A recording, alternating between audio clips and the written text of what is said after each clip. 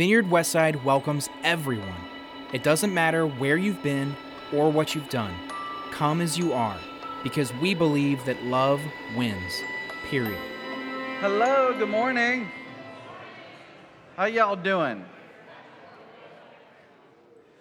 Well, you guys are a little rowdy. I like it. Hey, thanks for being here. My name's Ryan. If we haven't met before, it's good to have you.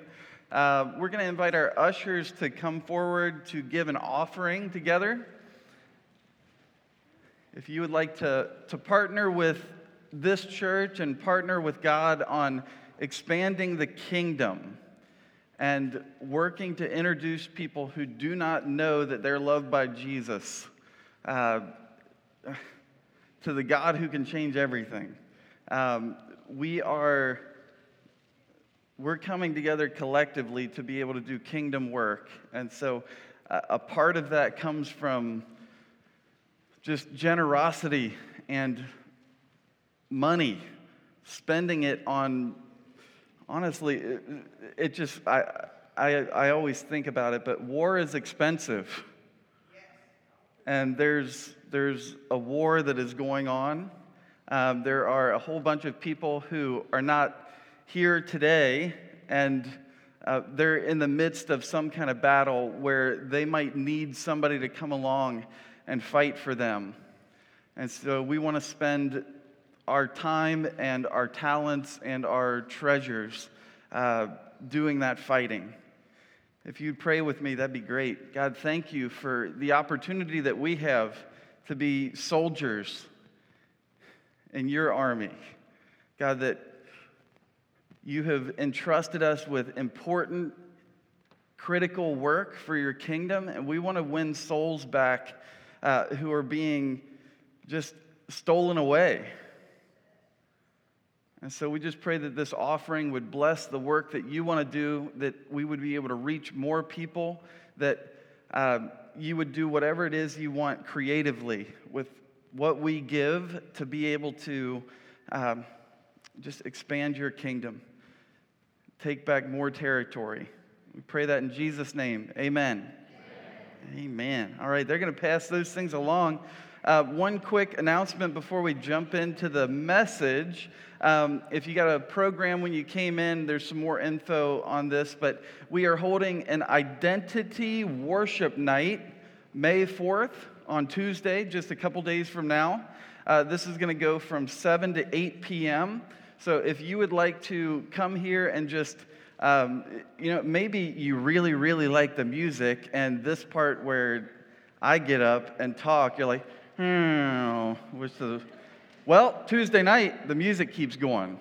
And it's a really great opportunity just to connect with God on a deeper level, invite Him to speak to you while worship is taking place. And again, that's happening Tuesday night, May 4th.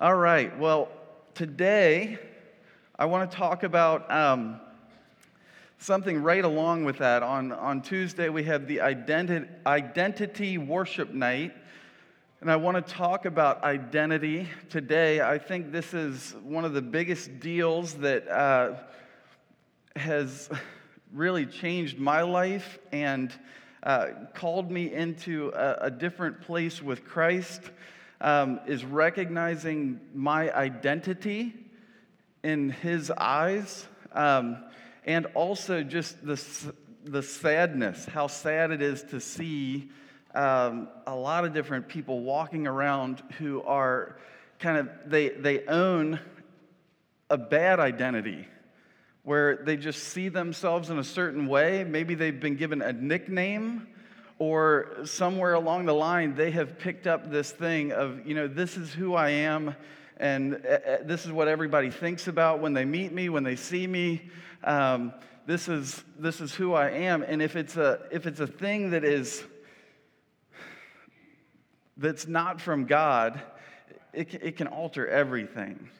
And what can be seen throughout the Bible is that the enemy of God, Satan, his number one tool, the thing that he uses constantly, is he plays around with people's identity and who they see themselves to be, what they believe to be true, and it can be devastating. We're going to jump into Genesis chapter 3. So this is the first book of the Bible in the Old Testament. Things were good for like 2 chapters, and then things started to kind of go wonky. Genesis chapter 3, we are introduced to the serpent. The serpent is a snake that the enemy of God, Satan, has taken on. And it's a talking snake. Always avoid those. It says this, Genesis chapter 3.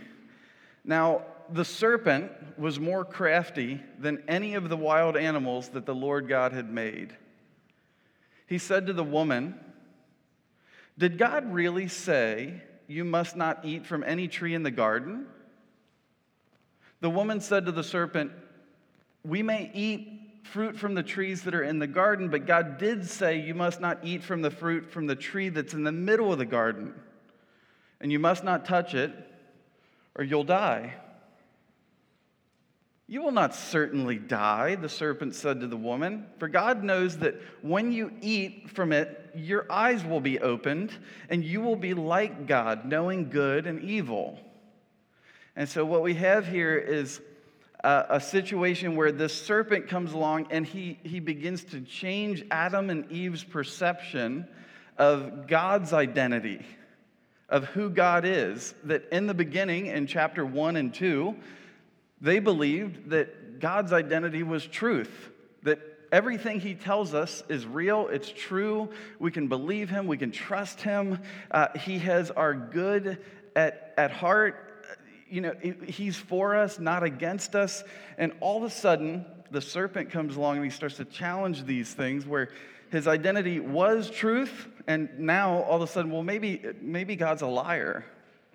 Maybe God has secrets that he's keeping from you. Maybe God just didn't want to tell you the whole truth about what it would mean to eat from this other tree. A lot of us are reaching for God in different ways, and some of us, we're in that place of struggling to feel like we actually connect with God. Like, I've been coming to church, or I've been praying, I've been trying to read the Bible, I'm trying to do these different things. I'm reaching for God, but I can't grab him. One of the reasons I believe that is common for a lot of people is because it could be that the world has defined you or given you an identity that is not in line with God, and so maybe you are in a place where you're not as brave as God intends for you to be, or you're not as courageous, or you're not as strong. Certain people are just fragile. I'll talk to people who just say, "Oh man, things have just been so stressful," and they rattle off like a couple things that are like that's like a Tuesday before 10 a.m. problem solved by 10:03. Like, they're like, "Oh, I just don't know what to do." And so, what this tells me is that might be a person who has an identity of just being fragile and making mountains out of molehills kind of thing. Maybe you're one of those kind of people. The world often tries to replace your true identity with something else, just like the serpent did in the garden. This has been the tactic for thousands of years. It worked then, and it just has kept on working. And so Satan isn't really going to change up the way that he does things when we keep falling for it. And so what I want to talk about today is that there is real power. There's real power that comes from knowing your true identity, like who you really are. And when I talk about identity, I'm talking about your distinctness, your unique thing that makes you you. Like, how would somebody be able to describe you? Well, they're just really like what is your identity as a person? Who did God create you to be uniquely? What makes you you? Kind of thing. One of the things about identity is that we have recognized that there's a power in the identity of Jesus, and so we use his name whenever we pray. If you pray anything in a Christian church or when you're praying at home, we end it with what? I pray these things in Jesus' name. Why the heck do we do that? We pray things in Jesus' name because there's an identity that goes along with Jesus' name that has power with it.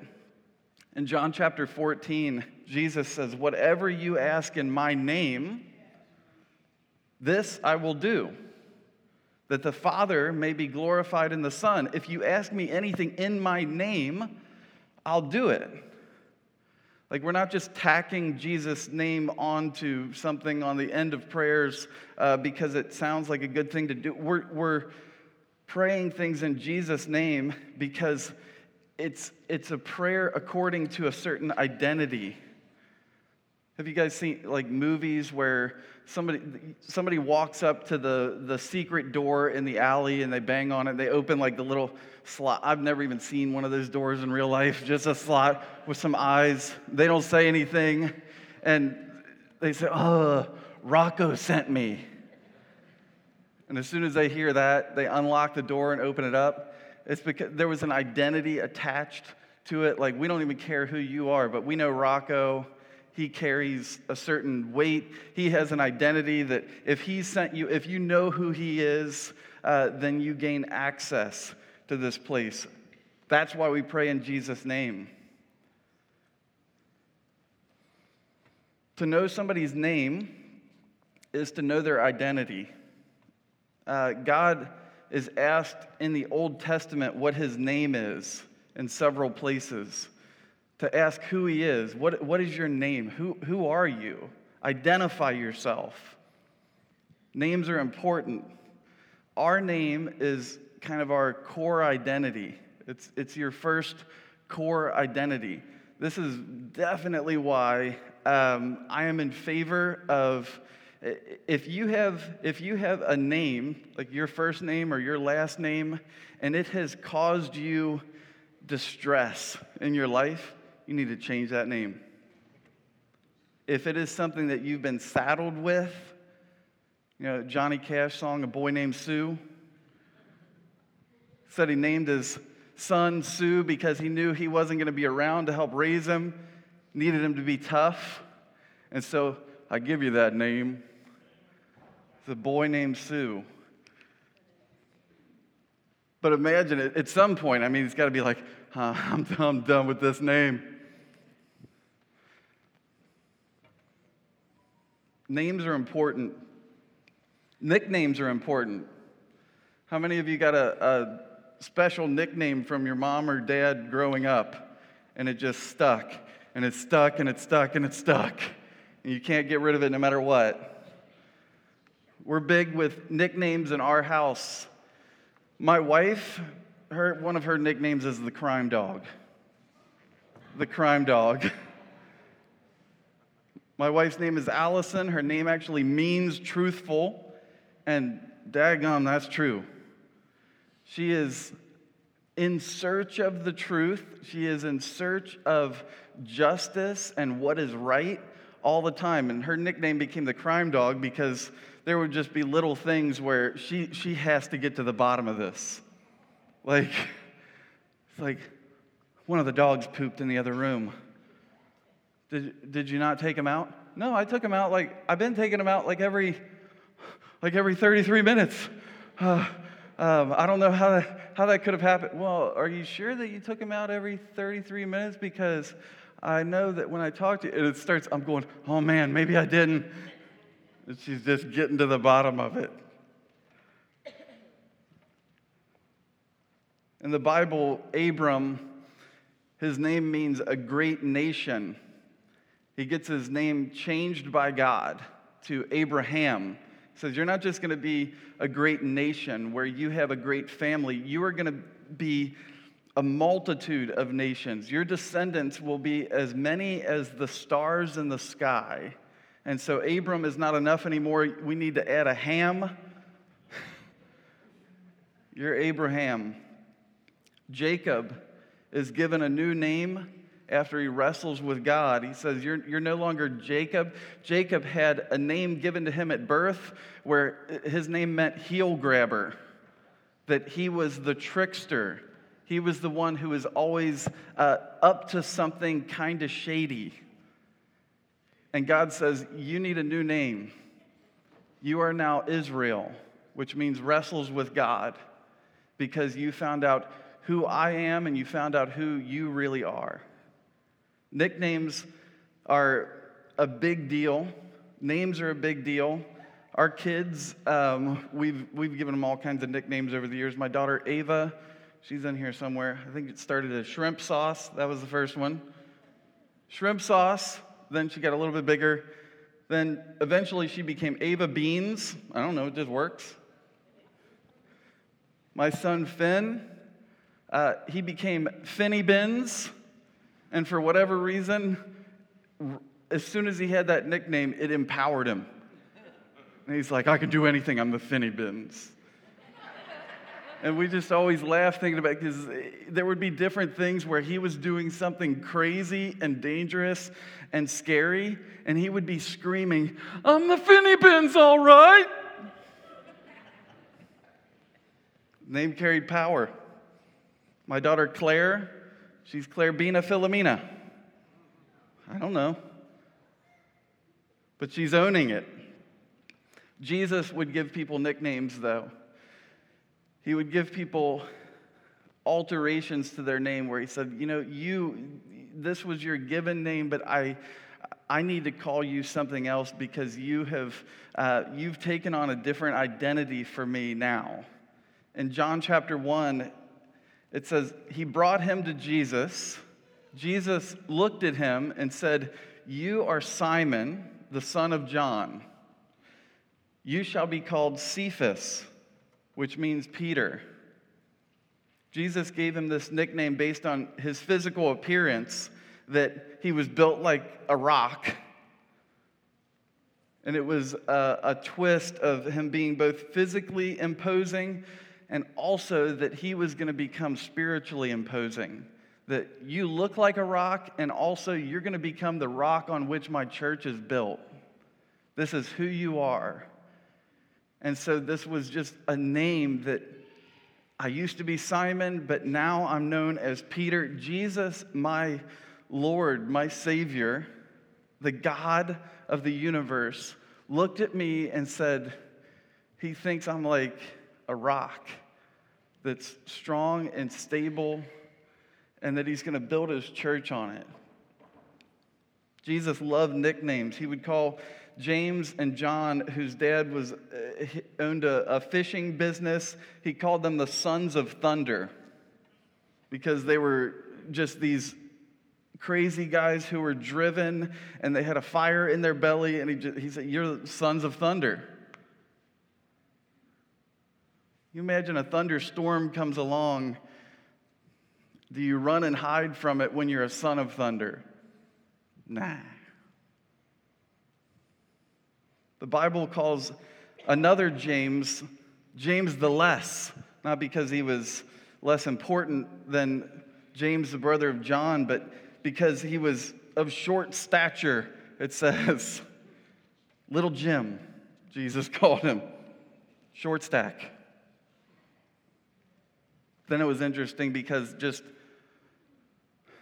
a chapter or so later, Jesus gives this, what would become a great Bible verse later, and he says that our goal as believers is that Jesus would become greater, he would become greater, and that we would become less. And so all of a sudden, James the Less is like, wait, that was a compliment. You've been given a name when you were born. Your name can either help you to be brave or help to stifle you from being brave, help to make you a certain way. Your identity begins with your name, but there's way more to it than that.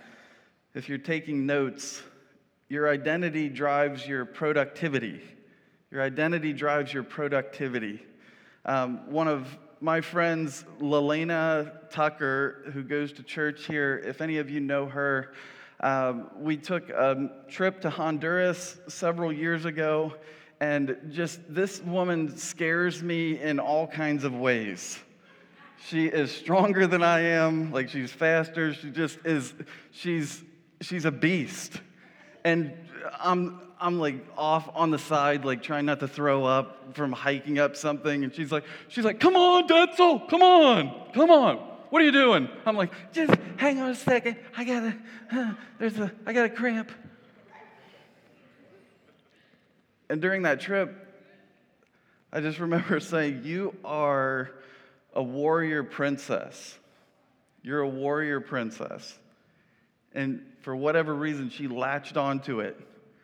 And that has become a part of who she is and how she approaches situations. She says, well, I feel like I want to do it this way that's easy, but that's not how a warrior princess would do it. I'm like, yeah, you're right. Sometimes you can latch onto a false identity and struggle with certain things that you were never meant to struggle with. One of the false identities that I've struggled with throughout my life is that if I'm not the busy guy, if I'm not busy all the time, if I ever have fun, then I'll look lazy, or God won't be happy with me in some way. If I'm not being faithful, if I'm not producing a lot of something. It was one of the pieces when I received my new identity that God said I was His son and that He was well pleased with me. And I had to realize that, you know what, there's not any place in the Bible that praises busyness. God never says being busy all the time is a good idea. That when people would talk to me, hey, how are you doing today? And I would just always say, I'd have to say, oh, I'm just so busy. I'm just so busy. Because if you're not busy, then you're what? You're lazy, right? It's not true. God doesn't want me to be busy. He wants me to be fruitful in my life. And to be fruitful in my life, I have to be not busy enough to have conversations with people where they're coming up to me all the time going, I know you're so busy. And I'm like, oh, dang it, I'm putting off the busy vibe. That's not who I am. Your identity can come from all sorts of different things. The city that you grew up in carries an identity with it. Paul Graham, a writer about the identity of locations, wrote, great cities attract ambitious people. You can sense it when you walk around one in 100 subtle ways. The city sends you a message. Maybe you could do more, or you should try harder. The surprising thing is how different these messages can be. New York tells you, above all, you should make more money. There are more messages too, of course, that you should be hipper, that you should be better looking. But the clearest message is that you should be richer. Certain cities carry an identity with them. New York City is make more money. What about LA? Be famous, right? If you live in LA, why do you live in LA if you're not trying to be famous? It kind of goes with it. If you live in Washington, D.C., you need to know important people because you're trying to get connected politically somehow. If you live in Oxford, you should be smarter. If you live in Silicon Valley, you need to make an impact on the world through tech somehow. If you live in Denver, it's just kind of do whatever you want, man. Portland, be weird. Pittsburgh, I know a lot of us hate on Pittsburgh, but you know what identity goes with Pittsburgh? That you work hard. If you're from Pittsburgh, you're a hard worker. Cincinnati is synonymous with an identity of being traditional and conservative. That's one of the things that is spoken about us from other cities in the world when they say, "What do you think about moving to Cincinnati?" It's kind of like, do you not know about our art scene or the food that we have? It's not just chili.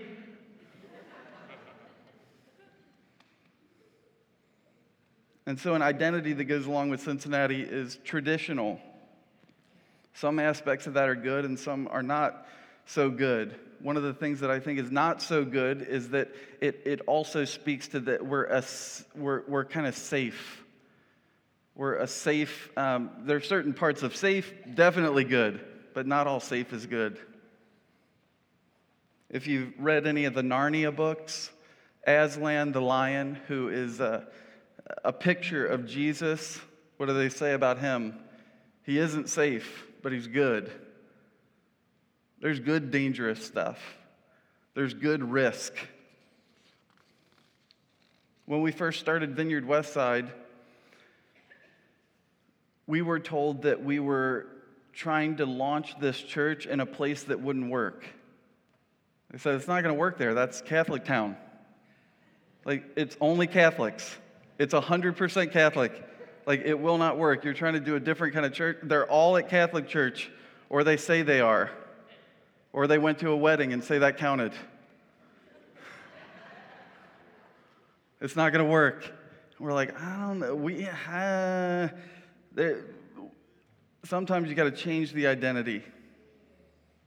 Matthew chapter 16, it says, "Now when Jesus came into the district of Caesarea Philippi, he asked his disciples, 'Who do you say that the Son of Man is?'" He's the Son of Man. Like, who do you say I am? Not just Jesus, the carpenter. Like, who do you say I am? What's my identity when you describe me? And they said, well, some say John the Baptist. Others say Elijah. And others Jeremiah or one of the prophets. He said to them, "But who do you say that I am?" Simon Peter replied, "You are the Christ,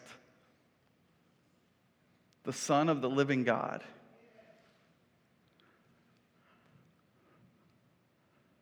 Jesus answered him, "Blessed are you, Simon, for flesh and blood has not revealed this to you, but my Father who is in heaven. And I tell you, you are Peter, and on this rock I will build my church, and the gates of hell shall not prevail against it." What starts out as a physical thing, Jesus turns into a spiritual thing. He says, you aren't just strong physically, Peter. You're strong spiritually. The Lord has given you a foundation. The interesting thing is that for Simon, sometimes he still gets called Simon after his name was changed to Peter. Like, he's like, well, wait, no, they call me Peter now. You guys, anybody have kids, or maybe when you were growing up and you came up with a different name? No, I don't go by that anymore. Call me this. Peter's like, no, I don't go by Simon anymore. It would be really, really awesome if once God gave you a new name, that old name and that old identity was just gone forever. It was completely irrelevant. It would never be brought back up again, but that isn't really the case. It is relevant. It's something that we have to keep fighting against, that old us creeping back in, that old identity trying to rear its head back up. Your actual name might be something that's funny or inaccurate, but it was still your identity before God. And it's still going to be something the enemy uses against you. In Mark 14, it says, "And he came and found them sleeping, and he said to Peter," I think it's funny, "and he said to Peter, 'Simon!' And he said to Peter, 'Simon, are you asleep? Could you not watch for 1 hour? Watch and pray that you may not enter into temptation. The spirit indeed is willing, but the flesh is weak.'" There's still a little bit of Simon in you, Peter. There's still a little bit of Simon in you. Peter said to him, Lord, I'm ready to go with you both to prison and to death. Luke chapter 22. Jesus, I'm ready to the end. You don't have to worry about me running. You don't have to worry about me not having your back. I'm ready to go with you both to prison and to death. And Jesus said, I tell you, Peter, the rooster will not crow this day until you deny me 3 times that you even know me. There's a little bit of Simon still in you, Peter, but I call you the rock. The world will continue to remind you about your old identity and call you back into it or try to hold you there. This is, honestly, I'm a huge fan of AA, of Alcoholics Anonymous. I just think it's fantastic. I have one little issue with it that I always have. I think I will always have it, is that when you're a part of the program, you need to say, my name is Phil, and I'm an alcoholic. And you could ask Phil, well, so how long have you been sober? And Phil says, I've been sober for 12 years now. And so it's just one of those weird things where you're being reminded of who you used to be. And I get it, and I always get in trouble when I talk about this. And it'll be a reminder again and again that, yes, but, being an alcoholic, this is a disease, and it's, but I know people who had cancer who are now in remission. I know people who had diseases that were cured who said, I used to have cancer, not, I am cancer, I have cancer, I will always have. I used to be a thief. And then the Lord came and He changed my life. And when I tell people my story, I don't say, I'm still a thief. I say I used to. This used to be who I was. But I'm not a thief anymore. So if it were up to me, I would just say something like, I've been rescued out of alcoholism. I've been cured of this disease. I've been, just something. But the world's identity can call you back into things. If you're taking notes, the world's identity leads to passivity. It leads to passivity. In the Old Testament, there's a story in the book of Daniel where the king would he was trying to teach and raise up younger people to work in the king's court and hold certain positions and do his bidding, essentially. But it says in Daniel chapter 1, they were to be educated for 3 years, and at the end of that time, they were to stand before the king. Among these were Daniel, Hananiah, Mishael, Azariah of the tribe of Judah. And the chief of the eunuchs gave them these names. Daniel he called Belshazzar. Hananiah he called Shadrach. Mishael he called Meshach. And Azariah he called Abednego. Daniel's name meant God is my judge. And he gave him a different name, Belshazzar, that meant lady protect the king.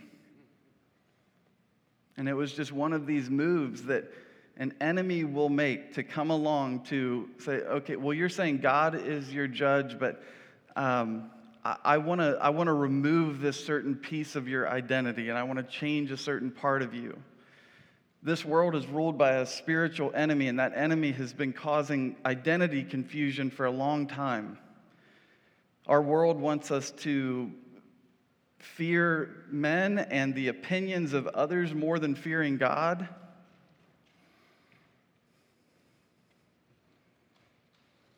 I'm going to run out of time. I can't go into all this Shadrach, Meshach, Abednego stuff because I have to read that. Daniel chapter 1. Any of you fascinated by the what character are you tests on TikTok or Facebook or Instagram or anything? What Disney character are you?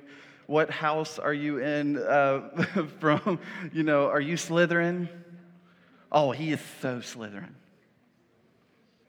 A lot of us are kind of fascinated by those things. What's your spirit animal? Is it a labradoodle or a bear, a tiger? Duck-billed platypus, the different personality tests that we can take. And there's not anything wrong with taking those tests. I think the reason why we're fascinated with some of those things is because we don't really know who we are. And so when something spells something out and it hits you and you go like, oh, that is me. That is so me. It can empower you in some way. Because your identity will lead to bravery. Your identity will lead to courage. Your identity will lead to strength. Your identity will lead to what God has intended for you to have the whole time. Your God-given identity exceeds whatever your idea of your capacity is. Albert Einstein said, "A ship is always safe at shore, but that is not what it's built for." Some of you were built for different things than you are doing right now. You were just built for different things than you're doing right now. You were built for different things than you've ever done before. Maybe you've sniffed it a little bit, tasted it, thought maybe, I don't know. In Luke chapter 8, it says, she came up behind him. This is a story about Jesus traveling through a crowd of people, and a woman who has been ill for many years comes up behind him and touches his clothing. So she came up behind him and touched the fringe of his garment, and immediately her discharge of blood ceased. And Jesus said, "Who was it that touched me?" When all denied it, Peter said, "Master, crowds are surrounding you and pressing in on you from all sides." But Jesus said, "No, someone touched me, for I perceive that power has gone out from me."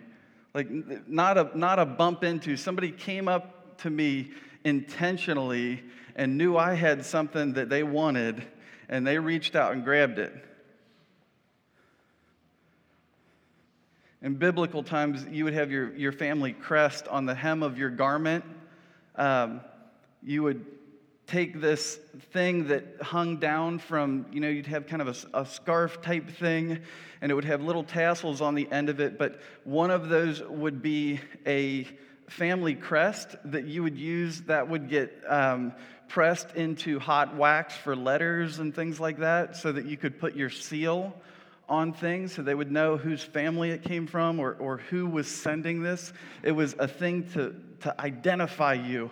And this woman comes up and she reaches out and she grabs a hold of this hem of Jesus' garment, saying like, "I know exactly who you are, and I believe that you're the Son of God."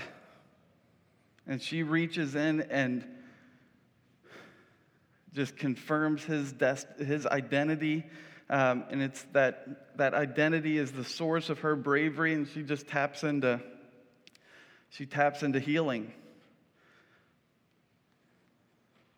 You have to tap into God's identity to eliminate the world's identity for you.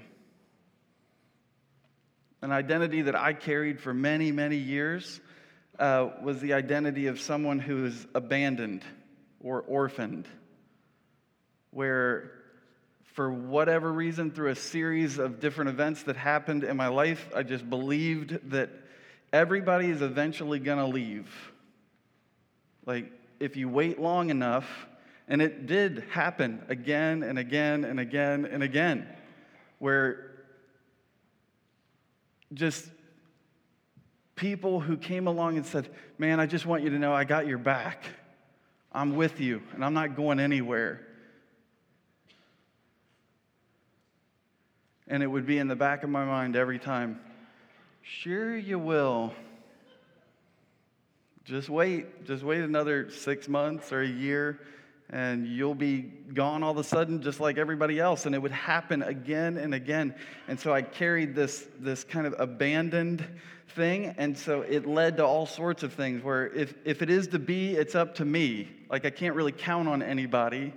I can maybe have favors from them, but can't really trust anyone to truly have my back. They're going to be gone eventually.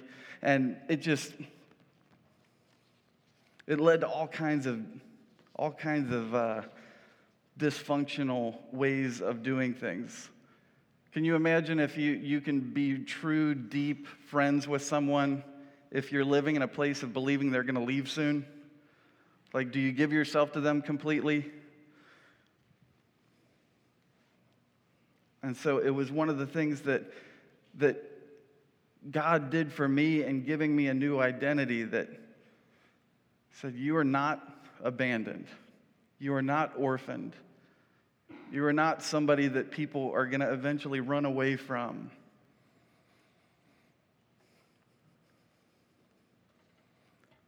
So I've been talking about this, and what I wanted to get to with you all is asking the question, do you have an identity or multiple identities that you feel that you have taken on through something? I know I've spoken with tons of people who have been given identities from social media, that TikTok comments have given them their identity, that Instagram comments have given them their identity, that they would never ever want to admit it to someone, but something that was said, they owned it, and they say, yeah, I am always fat. Yeah, I am always the bridesmaid, never the bride. I am the loser, the failure, the not good enough, the discount version of something better. I am the forever alone. I am the funny guy who, I'm the funny friend that is always in the friend zone, that never gets the girl. I am the unwanted one, the disappointment, the always afraid, scared of my shadow. Do any of you have any of these identities that have been given to you somewhere along the way, and you nodded your head yes at some point and said, that is who I am? Someone from this church about 10 years ago told me, they said, you seem to just have a black cloud over your life. And they said it 2 or 3 different times. And it was kind of true. I had just bad thing after bad thing happen, and injuries, and just something horrible would always happen every few months. They said, it just seemed to have like a black cloud over your life. And I started to agree with it. What I'm going to invite you to do is, if you have an identity that you know is there and you don't want it, I'm going to invite you to write it down on something today. And just write it down. It's not going to be for anybody else to see or anything. There's like scrap paper on the backs of the chairs with pens and stuff like that. Is there anything that you feel like is not from God that you have latched onto that is taking away from who God made you to be? I want you to write it down, and I want you to come up to this cross over here, and I want you to tear that paper up and drop it in that bowl. Because I believe that this is a kind of a major step in receiving a different identity from God or accepting the truth about who you are, about who He says you really are, that you have to let go of some of the other stuff. You can't have your hands full of everything. God is trying to hand you something. You might be holding on to other stuff. You're like, oh, I can't grab that thing that God has for me. It might be time for you to put something down that you don't need. And so we're going to pray. And I know some of you are writing already. And just whenever you want to, I invite you to come up and tear that thing up and drop it in the bowl. And we're going to dispose of it properly. Let's pray. Lord Jesus, I am praying on behalf of my brothers and sisters in this room. I pray in your name, Jesus, because your name is the identity of the one who gives us access to the Father. You are the way, the truth, and the life. You are the door that gives us entry into the presence of God. We pray in your name because it brings power, it carries authority. And we know that your name brings healing and transformation and hope. And I'm just praying right now that just as you did so many times throughout Scripture, that you would give us new names. You would give us new nicknames. You would give us new identities about who we are. That we would be able to recognize any of those things that are destructive that we've latched onto that maybe are from the enemy, that are not designed by you in any way. We'd be able to write those things down, tear them up, and drop them at the foot of the cross. Because you died on that cross so that we wouldn't have to carry that false identity. So we pray that you would give us just new adjectives, new words to describe us, new ways that you feel about us, that you'd shine light into any place that's dark.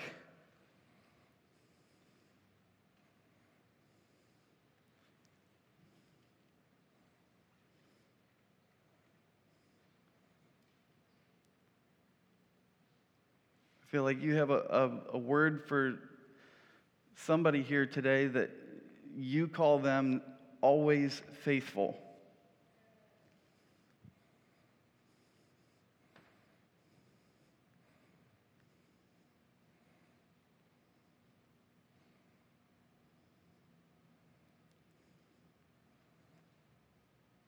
I feel like you have a new identity for someone that is healed and hopeful.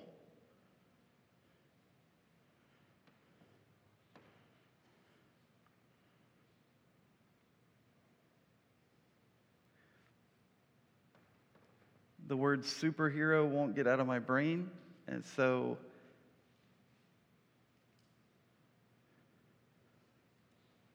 maybe somebody here today, you're known as superhero.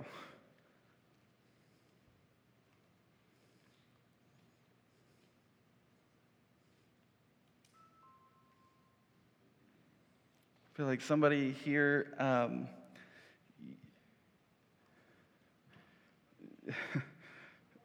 your name in your mind was Mama Bear, but it was like it was being confused by the enemy, and it was B-A-R-E,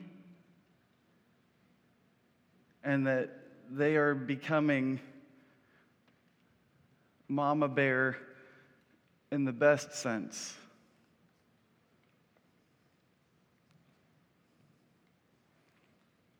Just say, come, Holy Spirit. I just pray that you would be bringing about identities that are from you.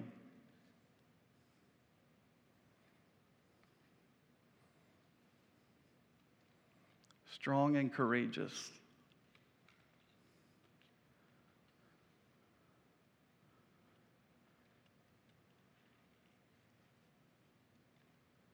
Someone here today is a success.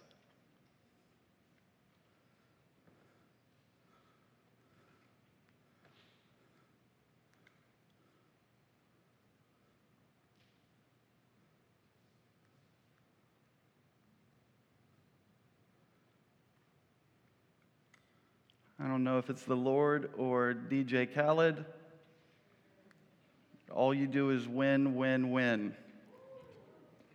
No matter what.